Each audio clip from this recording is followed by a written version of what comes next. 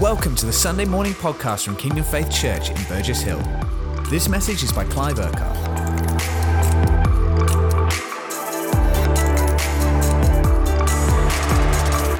Just want to share this morning for a bit to launch into this kind of autumn season. Everybody's getting back to school. I know some people have been working over the summer. Not everybody's had holidays, but everything sort of begins to gear up for the autumn season, doesn't it? And so many churches do the same thing.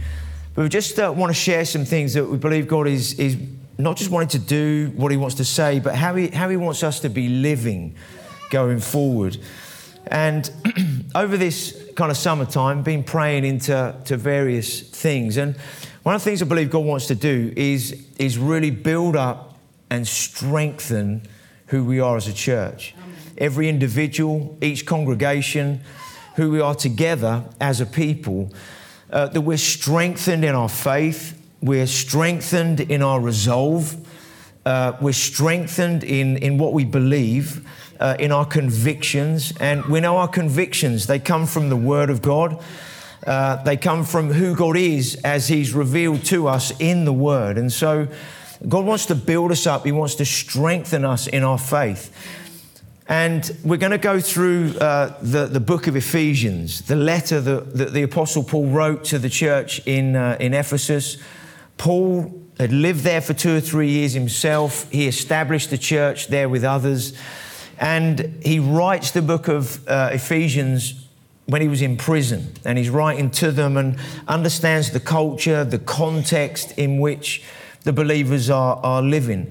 And he knew that they needed to be built up and encouraged in their faith. And Ephesians, it's just really rich revelation as to all that God has done, who a believer is and who the believers are together in Christ, and what that meant then to live in the face of a very challenging culture, to express that life out to the people in the city around. And so we're gonna base the content, if you like, of our Sundays around Ephesians. There'll be lots of other scriptures and places in the Bible that we're going to bring into that to reinforce what God wants to do and what he wants to say into our lives. And when God was speaking to me about this during the summer, going through Ephesians and everything, I was saying, why exactly do you want to do that?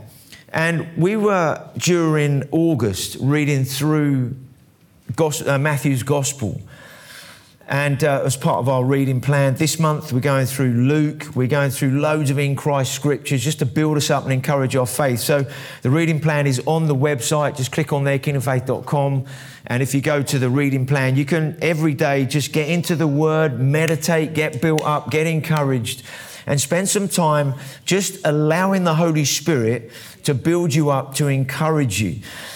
But as I was reading through Matthew's Gospel, I got stuck on chapters 8, 9 and 10. And as I was reading those, not just the days that we were in those particular things, but I just found myself going over those for the following couple of weeks. And this morning's message is kind of based around those 3 chapters. And it's the reason why that I believe God wants us to focus on Ephesians through the autumn season, and why he wants to build us up and encourage us in our faith. Let me just read this for a moment. Ephesus was prosperous, sophisticated, and highly cultured. It was the leading city in the wealthy and populous Roman province of Asia, one of the most precious jewels in the Roman Empire's crown. It was a center of pagan worship and centered around the goddess Artemis and more than 50 other gods and temples, with sexual immorality and witchcraft being core and prevalent in those temples and in the lifestyle of the city. Paul understood that place was not an easy place to live as a believer, not an easy place to proclaim the gospel, to express the gospel. And even in the book of Acts, Paul and others had a lot of opposition in Ephesians. And whenever they were preaching the gospel in different ways, in different settings, in that city and in that region, There was a lot of opposition that rose up to come against them. Often they were beaten, they were put in jail. There was persecution that came their way.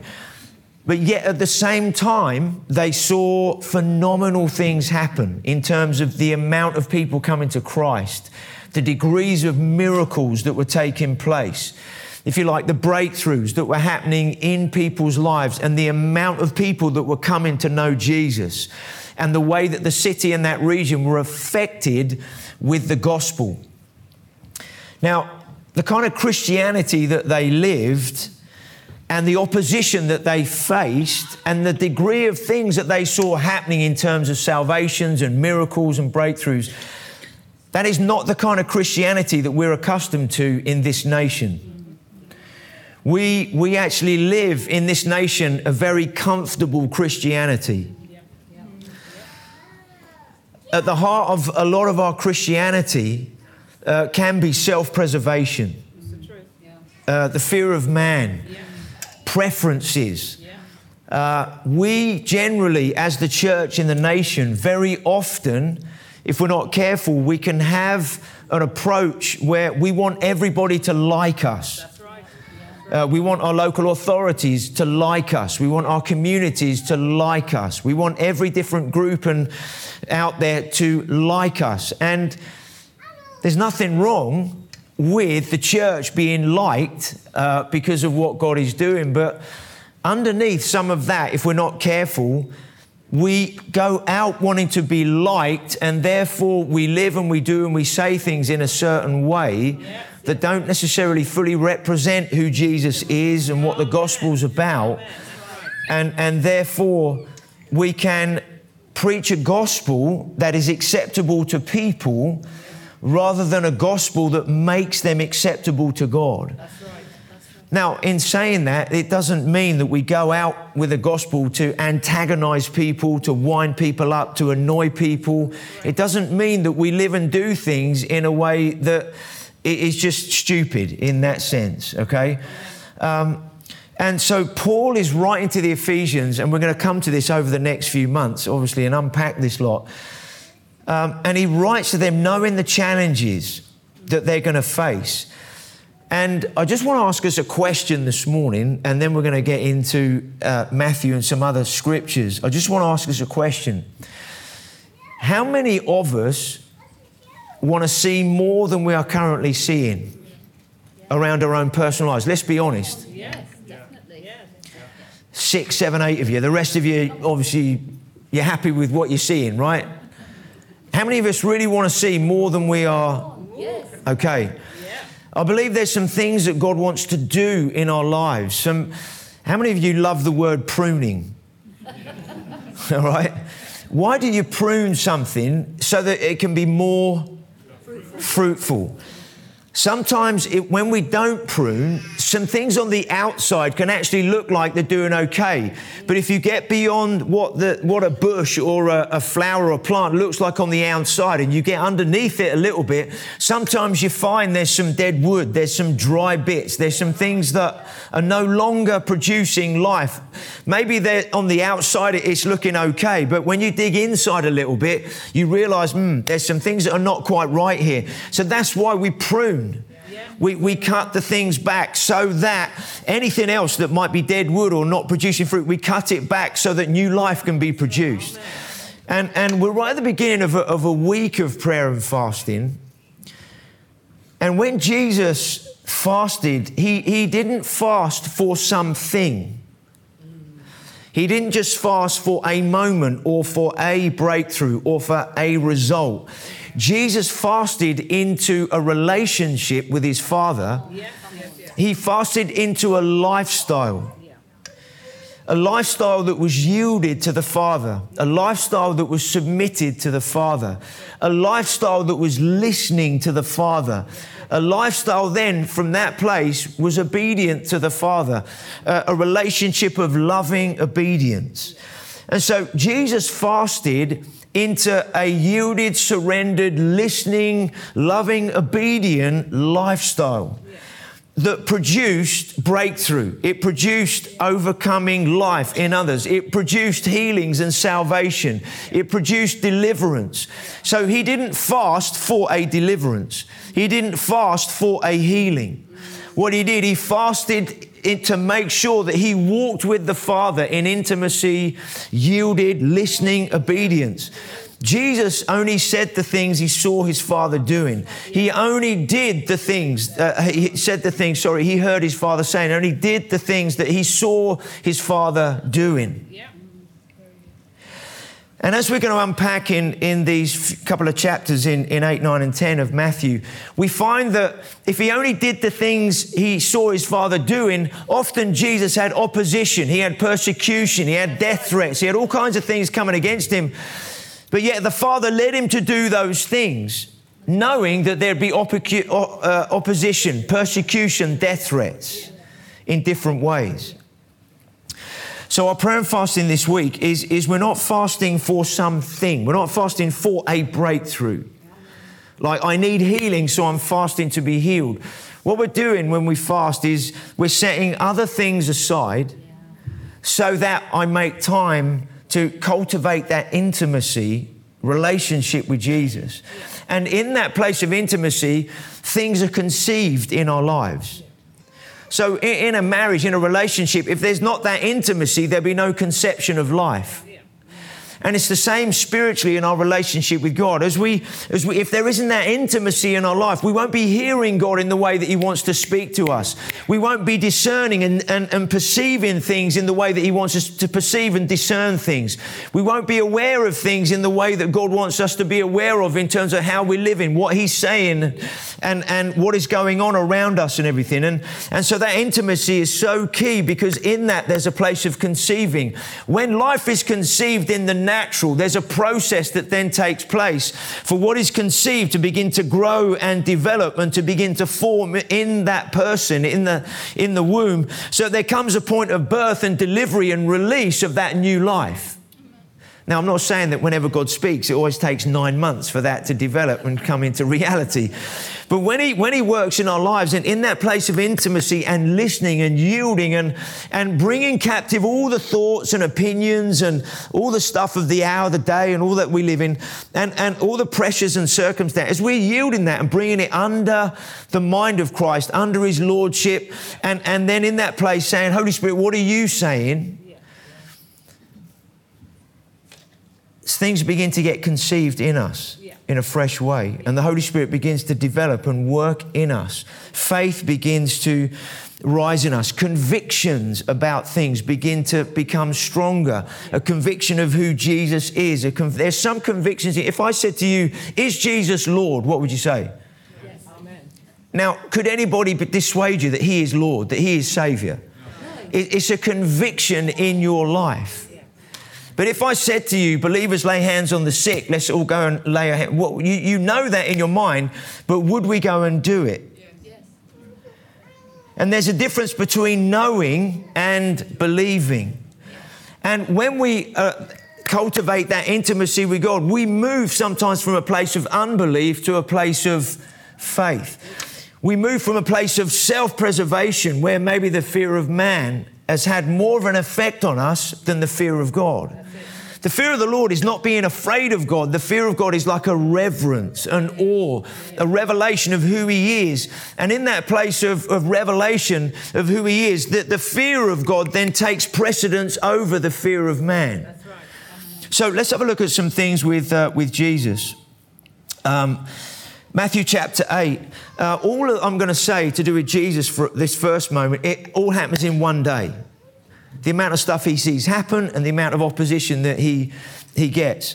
So Jesus, the beginning of this particular day in chapter 8, verses 23 to 27, he says to the guys, let's go over to the other side. They jump in a boat. They're going to the other side. Obviously, the Holy Spirit has said to him, I want you to do something on the other side of the lake. So jump in the boat and go over there. So they get in the boat. On the way, there's a storm. Jesus is asleep. The disciples are freaking out, even though some of them are fishermen, because of the storm. And they wake him up. Aren't you aware we're going to drown? Jesus wakes up, calms the storm, he's a bit like, guys, he rebukes them for their unbelief. They get to the other side. How many of you know that when Jesus speaks, one of the reasons he speaks is because he knows there's going to be storms on the way between what he says and when we get there.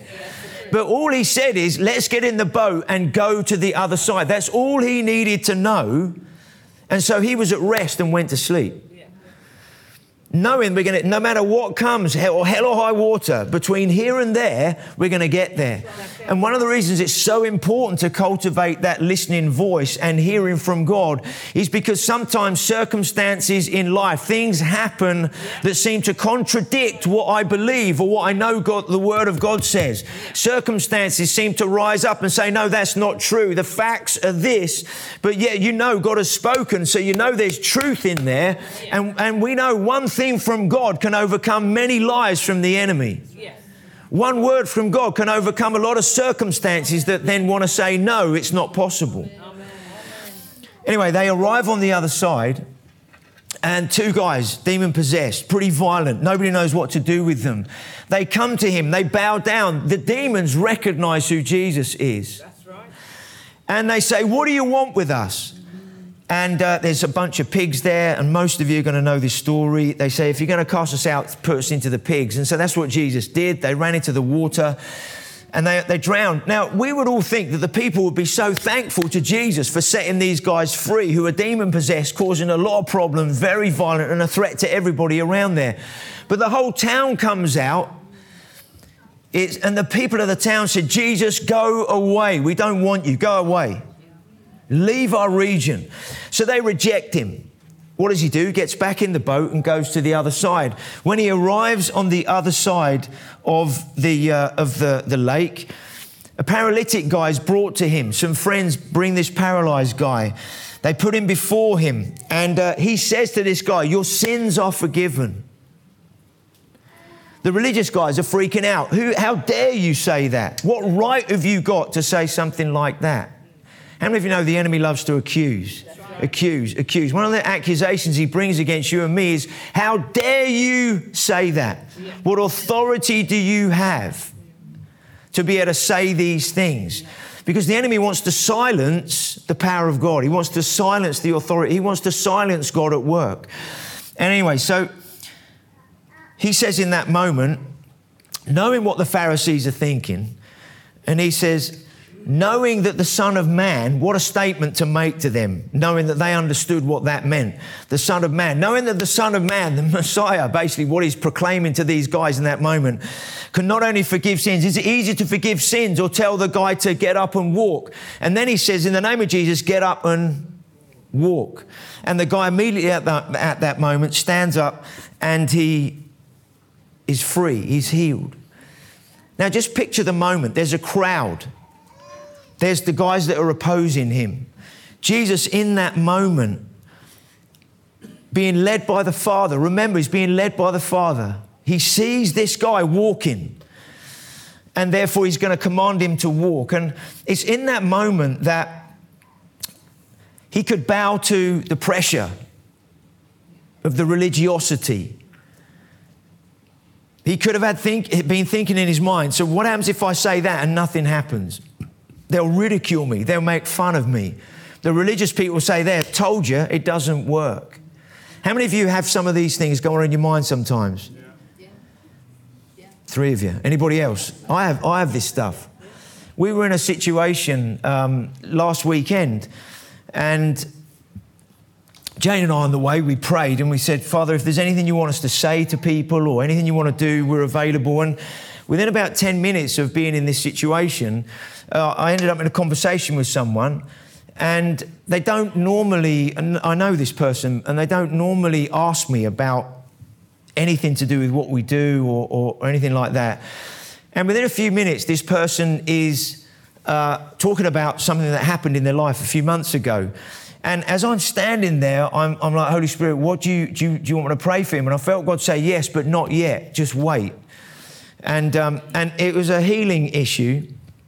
And he was kind of talking about what was going on in his life at that moment and the restrictions that were happening as a result of this injury.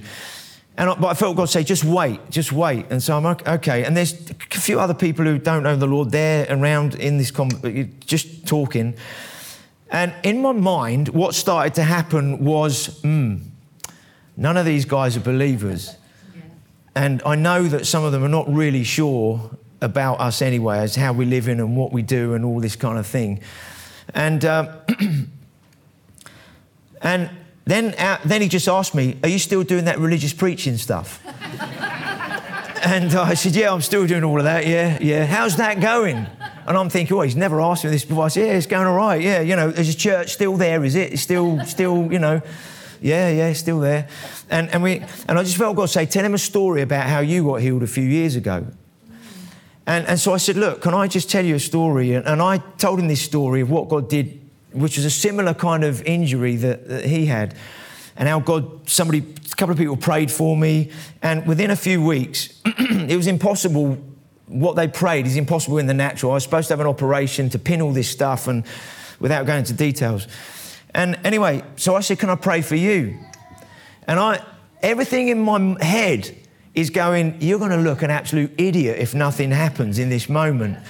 And I said, can I pray for you? And he's like, and part of me was hoping he'd say yes, and part of me was hoping he'd just say no. And because this is a reality, right? So he said, oh yeah. And I was thinking, I said, can I pray for you now? And he thought I meant, can I pray for him some other time, when we're not around? And I said, no, can I pray for you now? And he looked at me, yeah, all right, yeah, sure. And then he said, what do I have to do? I said, you don't have to do anything. You just stand there. And I said, look, in the Bible, it says that believers, I said, I believe in Jesus, you might not, but the Bible says believers who believe in Jesus can lay hands on people that are not well and God heals them. He's like, all right. So I said, can I put my hand on your shoulder? And so I put my hand on his shoulder, and I said, thank you, Jesus, that you heal his shoulder and that all the pain goes and that you correct everything that is out of place. And so I asked him after that, how are you doing? And he moved his arm around, and I said, were you in pain before? He said, yeah, I mean, there's pain there all the time. I said, how's it going now? And he goes, it's gone. And I said, completely. And he said, well, if I put it right there's a tiny bit of pain, but yeah, I can. And you could still see some things out of place. And I said, look, I'm going to carry on praying for you that physically all of that. I said, mine took about 2 or 3 weeks and it all adjusted. And when we went to the hospital, the word they used when my dad and I went in there, the word they used, the only word we can use to describe what's happened to you is a miracle. Amen. And then we told them that we prayed and this, that and the other. Now, this is real for Jesus. It's real for you and me. It's real for the early church. We can't just pretend that the enemy doesn't want us to do stuff. That's right. Anyway, let's move on. He then, from that scenario, with the Pharisees coming against him, plotting now to kill him as a result of that, he then calls Matthew, the tax collector. He goes to Matthew's house. He's with loads of other tax collectors and sinners, as it says in the Bible. And in that moment, while he's talking with them, again, the Pharisees turn up, people that are going to have a go at him, give him a hard time. What is this guy, they say to the disciples, what's he doing with these people in their homes? And Jesus hears what they say and basically says to these guys, look, I've not come for those who are well, I've come for those who are sick. So go and learn what this means. I'm not after sacrifice, but I'm after mercy. Go and learn what that means. Jesus goes into that moment knowing he could be misunderstood. His reputation could be on the line. People, he's hanging out with these people. And if you hung out and ate with people like that in that day, it was like you associated yourself with them. I am one of them. I live like them. And so for people looking on, it very much looked like he is identifying with these people in that way. And therefore, you could say he didn't mind a reputation of being misunderstood. None of us want to be misunderstood. We all like to be liked. We all want to be liked. None of us like to be misunderstood and disliked. And we want everybody to like us. But Jesus was more interested in what those people needed in that moment and the Father leading him into that situation than he was what other people thought about him. Jesus was constantly confronted with the possibility of the fear of man. What are they going to think about me? What are they going to say about me? Here's another context. Again, on the same day, he's out of the house now, and a rabbi runs up to him and says, Jesus, my daughter has died. If you come to my house, you can raise her from the dead. So at least there was one rabbi that believed what he could do something. So Jesus says, great, I'll come with you. Let's go. On the way, there's a woman who's been sick for 12 years. Because of her illness, she's unclean. She's an outcast. She's not allowed to be in public. She presses through the crowd, and it says, her thinking was, if I can just touch him, I'll be healed. Touch his cloak. And that was her point of faith. And so she pushes through the crowd, touches his cloak. Power goes out for him. She gets healed in that moment. And he says, who touched me? Everybody's like, well, everybody's crowding around you. There's loads of people touching you. Yeah, he said, but power's gone out from me. The woman comes and kneels before him, said, it was me, thinking, I could get in trouble here. Because everybody knows me as unclean and I'm an outcast. I shouldn't be out in public. And my life is on the line here. And I love what Jesus says. He says to her in that moment, daughter. He doesn't just say woman or who do you think you are or whatever. He calls her daughter. Don't you love that? He says, daughter, your faith has made you well. Now, again, people could say, Jesus, what are you doing talking to an unclean woman? She's an outcast. How dare you've let her touch you? Jesus, you're now unclean. And there's this is all in one day. Jesus is just going and doing what he sees the Father doing and saying what the Father gives him to speak. And he's constantly coming up against opposition, ridicule, death threats, his reputation's on the line. Now, how many of us want to live a Christian life like that? It's pretty silent in here. One of the things that I believe, all of us, and God's been challenging me with this over the last few weeks, we've become too comfortable. That's right. I am too comfortable. I'm not going to ask you to confess that over your life. You'll know whether that's a reality or not.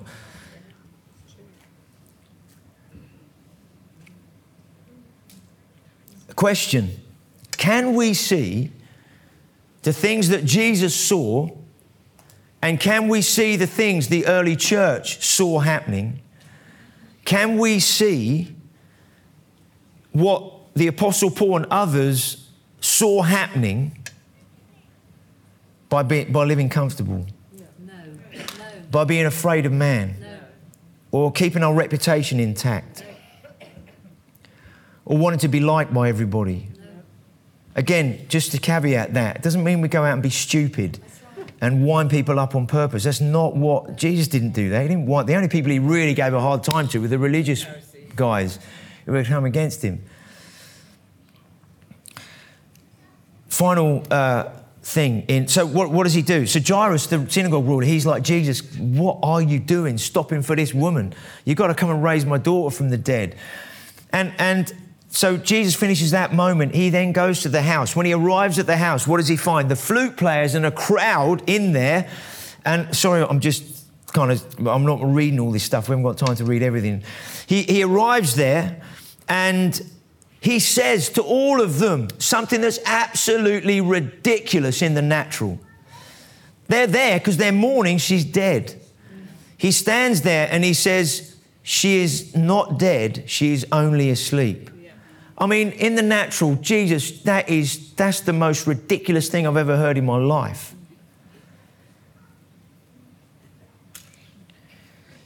You see, what does faith do? Faith works in the unseen. Reason and unbelief works in the seen. And the enemy, what he wants us to do in our lives is focus on the seen realm. What is around us, what you can see. And when God speaks, God always speaks of what is not seen because he wants to bring what is unseen into the seen. And he doesn't just want to do it through one or two. He wants to do it through anyone who believes. Anyone who, what does John 14:12 says? Jesus says this. He says, I tell you the truth, anyone. It doesn't matter how old you are, how young you are, how whatever colour skin, nationality, background. It doesn't matter what your past has been like. He says, anyone who has faith in me, anyone. We've got loads of anyones in this room. I'm an anyone, you're an anyone, we're an anyone, right? Anyone who has faith in me will do what I have been doing. Now, the second half of the verse is even more challenging if you look at it in your own strength. And he will then do greater things than I've been doing. Wow. And God challenged me earlier in the summer about this. And I sat there and I said, Father, can we just park the second half of the verse for a minute and just work on the first half up to the full stop where it says, anyone who has faith in me will do what I have been doing. So I'm like, there's some things you were doing that I'm not doing or not seeing to the degree that you were seeing. How many of you are glad you came this morning? Yeah. All right. Jesus wants to lead us into a Christianity that we're not used to living. Yeah. Come on. He focuses on what he wants to do in people's lives. But he knows, because every scenario that Jesus was led into was led by the Father into those situations. And Jesus knew that he was going to get opposition, challenge, persecution, death threats, all of that kind of thing. Yes. Do we want to live that kind of Christianity? Yeah. Do you want to live where you could be misunderstood by some people? Yeah. Do you want to live so that people will badmouth you? Not because you've done something stupid to be bad-mouthed for. When people find out you're a Christian, some people are going to take the mickey out of you and give you a hard time anyway, even if you've done nothing with it. Yes, that's right.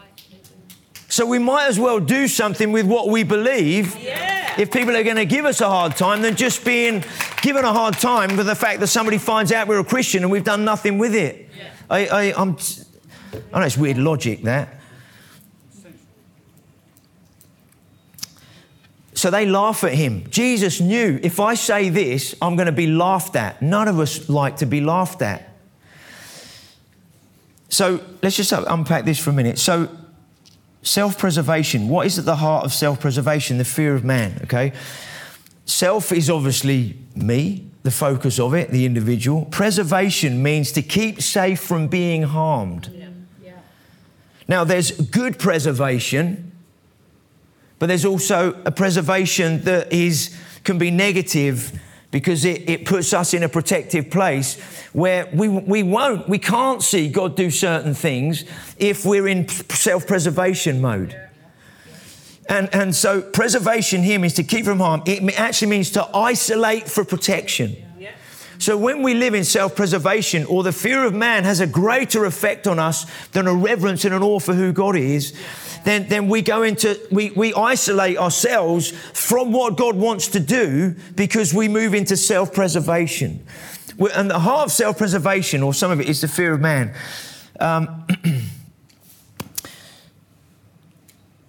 I've written loads here about the fear of man. We'll just chuck a few things in.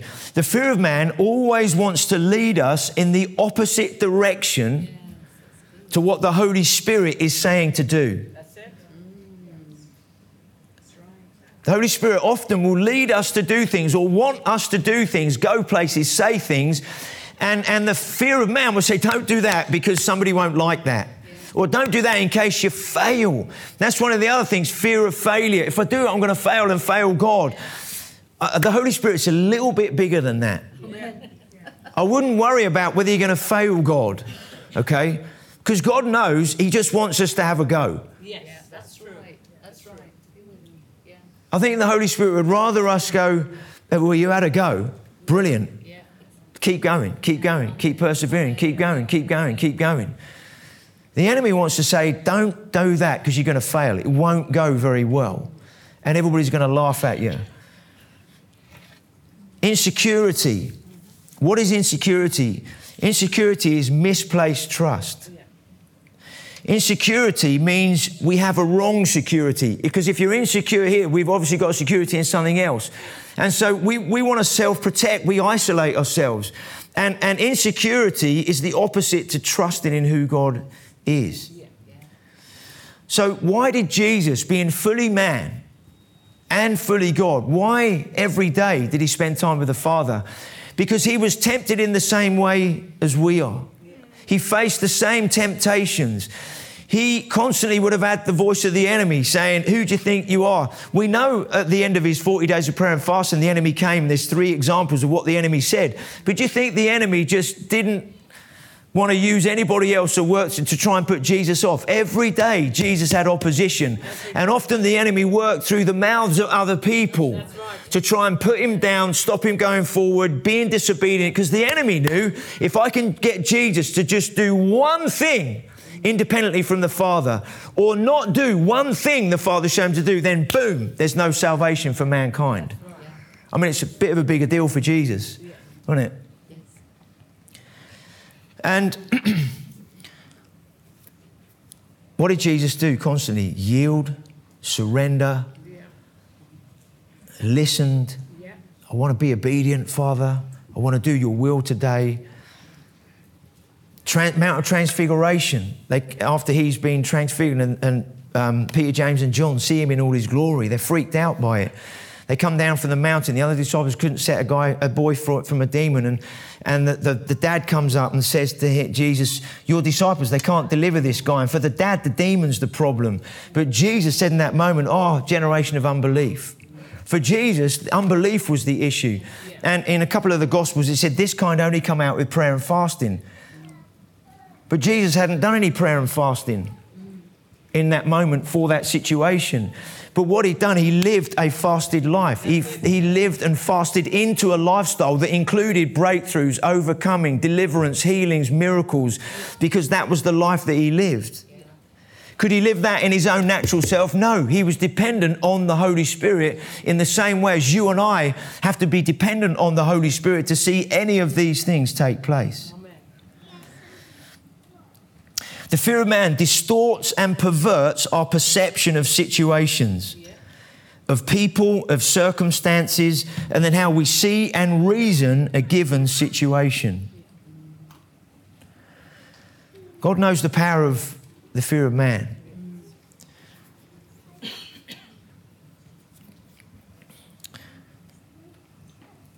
Proverbs 29:25. The fear of man will prove to be a snare. Self-preservation, fear of man, insecurities, that kind of thing. I want to keep my reputation intact. I don't want people to be a snare. But whoever trusts, other translation says, but whoever fears the Lord, it says there, is kept safe. Whoever fears the Lord, whoever trusts in the Lord is kept safe. So what happens when we cultivate relationship with Jesus? We hear his voice in a different way.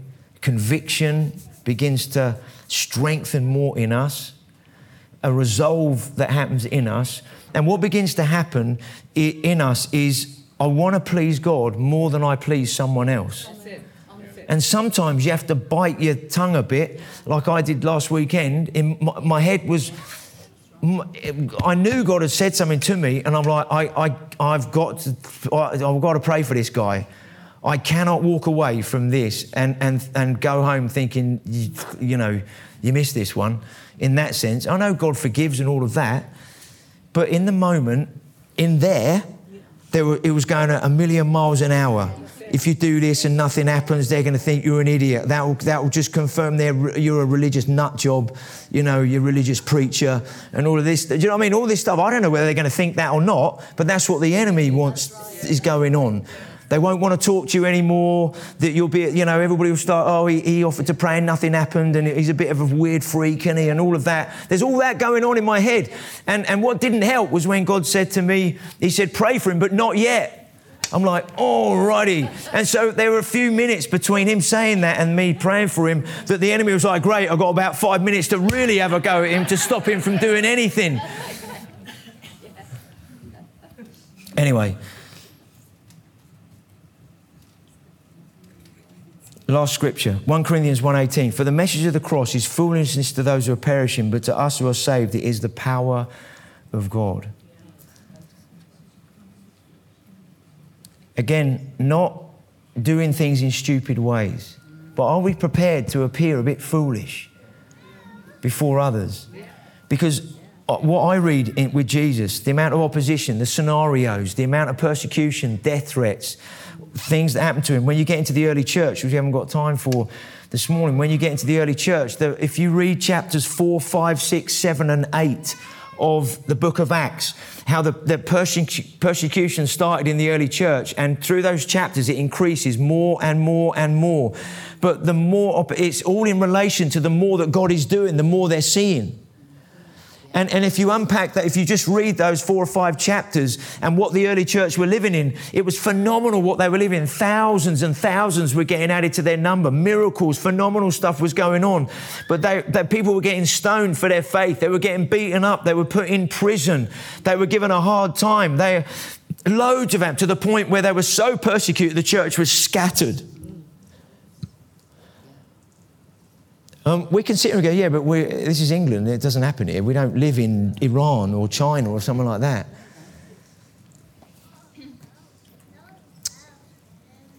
It seems to be the more that God does, the more opposition.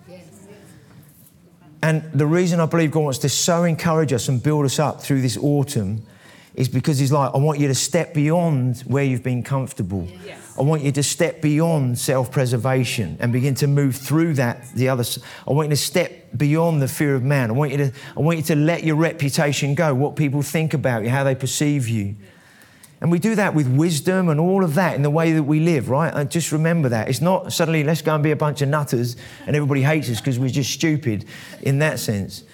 But Jesus, if you read through, we haven't got, again, time. If you then go into chapter, he gathers the guys, gives them authority, sends them to go and preach the good news of the kingdom, heal the sick, raise the dead, cast out demons, and cleanse those with leprosy, right? He then says, every house you go to, if they accept you, my peace will be upon them. If they don't, the peace will come upon you. Then he says to them, I'm sending you out like sheep among wolves. Therefore, be as shrewd as snakes and as innocent as doves. Be on your guard against men. They will hand you over to your local councils and flog you in their synagogues. And he then begins to unpack the opposition, the challenges, the persecution. You'll be hauled before people. You will be put in jail. You will be whipped and beaten. You will be given a hard time. But then what does he say in verse 27? 28, do not be afraid of those who can kill the body but cannot kill the soul. Amen. Rather, be afraid of the one, O-N-E, capital O, meaning God. Rather be afraid of the one who can destroy both soul and body in hell. Amen. Wow, that's a pretty strong verse. And over this coming week and weeks, so we're having a week of prayer and fasting. Here's another question. God doesn't want us to just think about prayer and fasting as a week and whatever that fast looks like for you. Whatever you believe God has said to you about this week in terms of food and anything else, social media or TV, whatever you're putting aside to focus on who God is for this week and what he wants to say and do in your heart and your life and what he wants to do amongst us.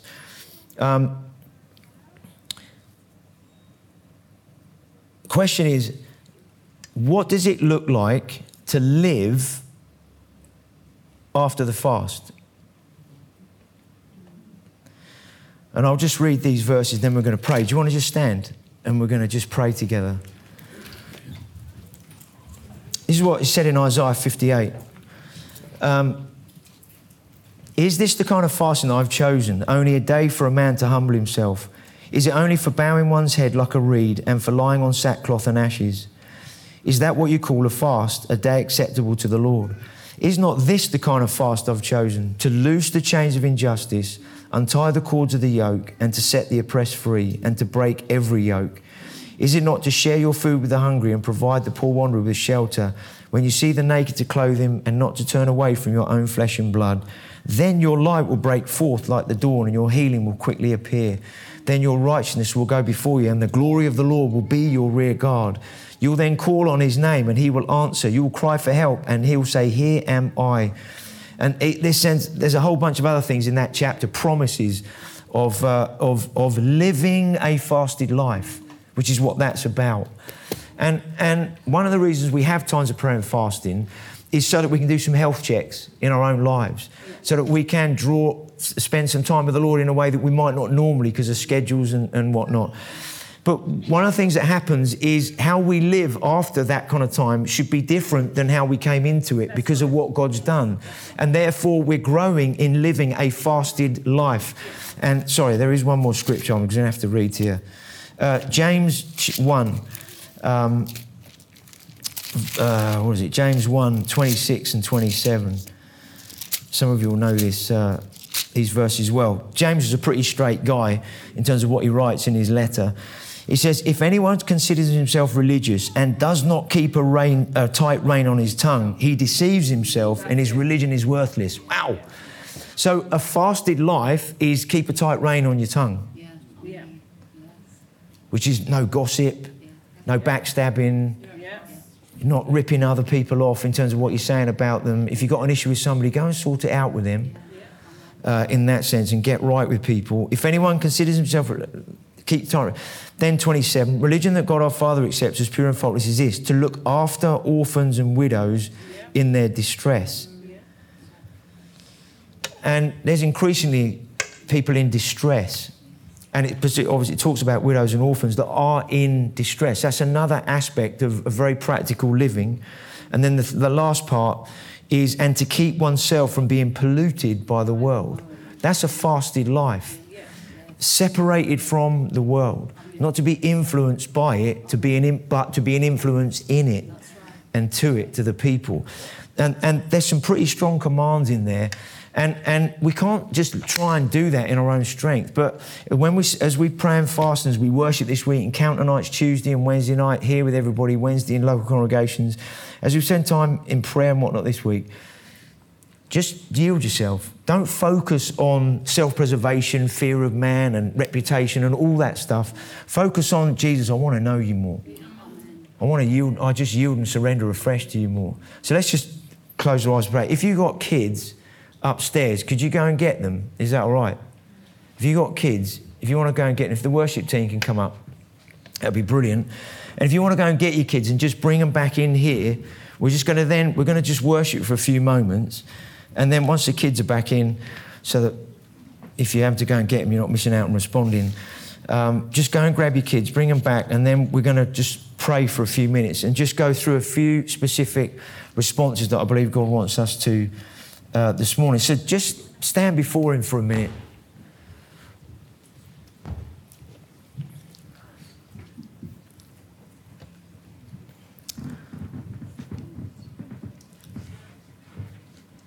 Just thank him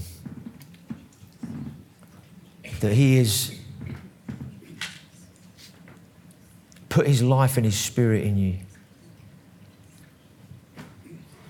Just thank him that he is for you, not against you in any way.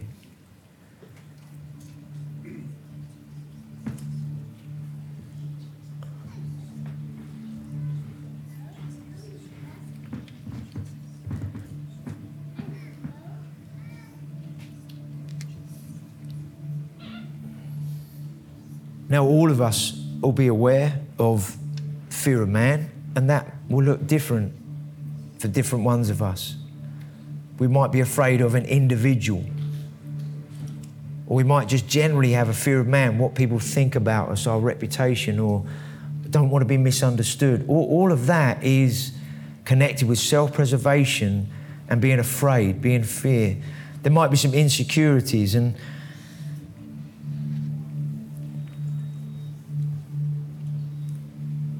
to deal with things, we bring those things to the Lord. And sometimes working through things, it doesn't just take a moment where I just pray and that is sorted. Sometimes there's a process. And I think that's where the intimacy is important with the Lord, spending time with him. Because as you spend time with him and you just yield, you bring in quotes the negativity, the negative stuff before him.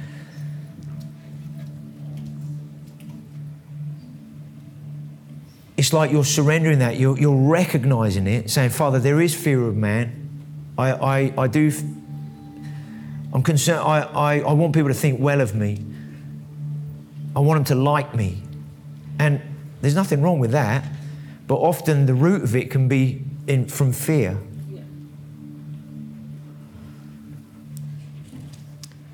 And it's like, Father, I want to live secure in you.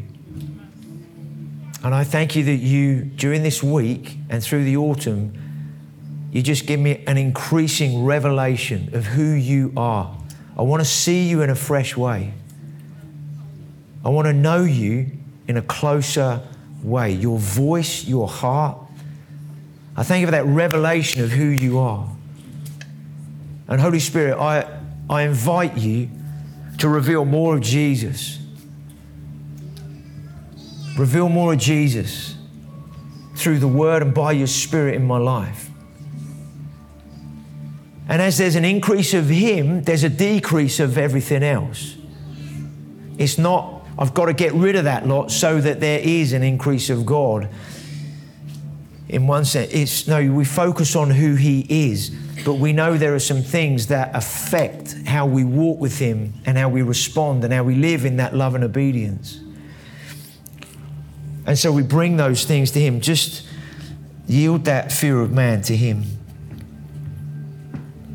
Father, I ask you to forgive me for the fear of man, what other people think about me. I want a good reputation,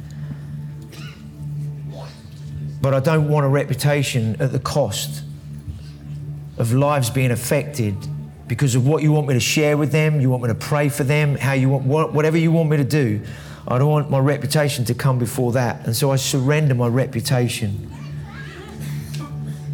I think we can all say this, that we've got comfortable in different ways in our lives. I don't think there's anybody in the room that's in some way not living comfortably or fully living beyond that comfort zone. And so just invite the Holy Spirit. Holy Spirit, I thank you that you want to bring me out of being comfortable. Thank you for this morning's message that's challenging me where I've become comfortable. It's challenging me in the fear of man, reputation, my preferences. Sometimes we've made choices that are preferential to protect ourselves because we don't want to be misunderstood or we don't want other people. Sometimes that's rooted in insecurities, which again is fear. And what's the opposite to fear? It's love. Perfect love casts out all fear. Maybe for some, we need to say, Father, I thank you for a fresh revelation of your love. Yeah. Your love that is unfailing.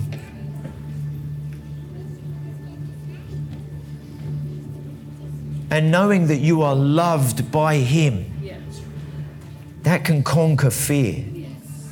So it's like, Holy Spirit, take me on a journey. Take me on a journey of that fresh revelation of your love, the power of it, the security there is in that.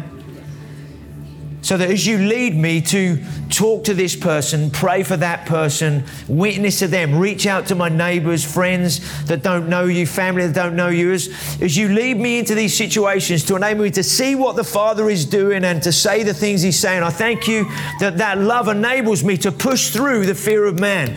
That love enables me to push through the lies of the enemy, the accusations, where he says, don't do that, you look an idiot. Thank you that your love pushes me through that fear. Thank you, Jesus.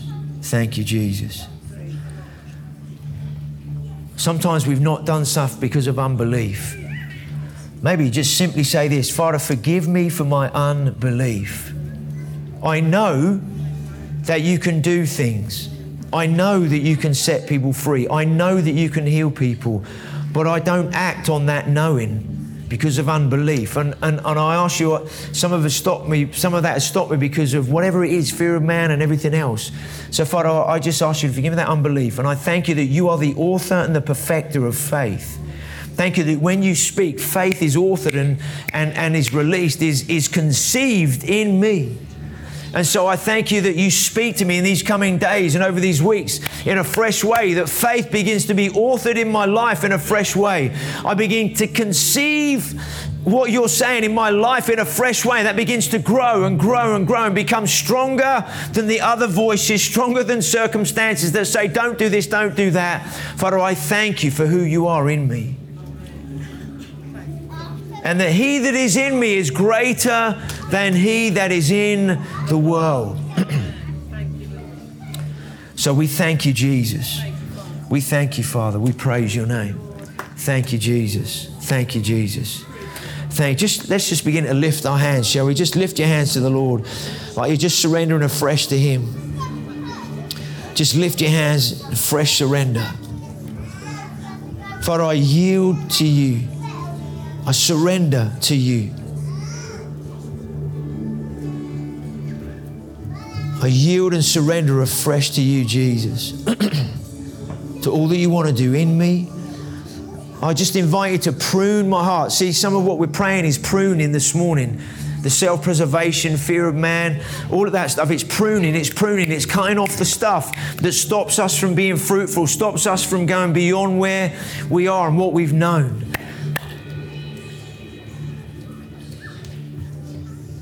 Thank you, Jesus. Thank you, Jesus. Thank you, Jesus. Thank you, Jesus. Thank you, Jesus. Thank you, Jesus. Thank you, Jesus.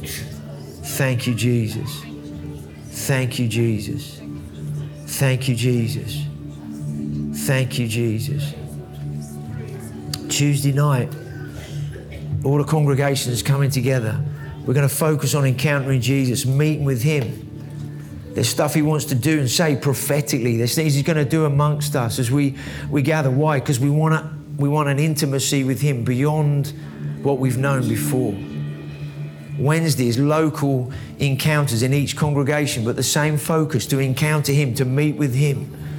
I'm sure there'll be some prayer off the back of that for community and neighbours and all that stuff, but we're primarily focusing on, I want to be intimate with you so that you can conceive in me who you are in a fresh way, that I hear your word in a fresh way. There's prayer meetings each lunchtime here, 1 o'clock. If you're available and you want to join us, we're going to be here praying at 1, worshipping, praying, meeting with God. Why? Because we want to build into that relationship. We want to fast into a more intimate relationship with Jesus and all He's saying and doing at this time. Deeper conviction.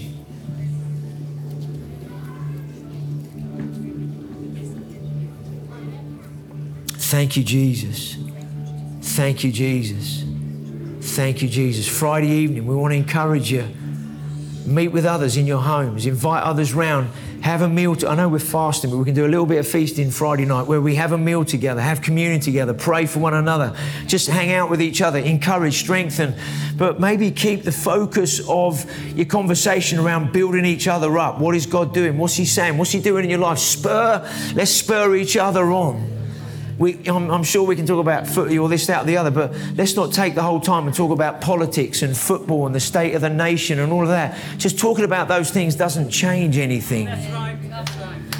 But when we build each other up and encourage each other, strengthen, you prophesy over each other, you build each other like that, then from that place we might say, hey, let's pray for the nation, shall we, in this moment? And then you're speaking life over it or the town or whatever it is. But let's build each other. Let's have some feasting Friday night. And then the triplets. Encourage you, connect with those that you're doing life with, those triplets. Build each other up, encourage one another.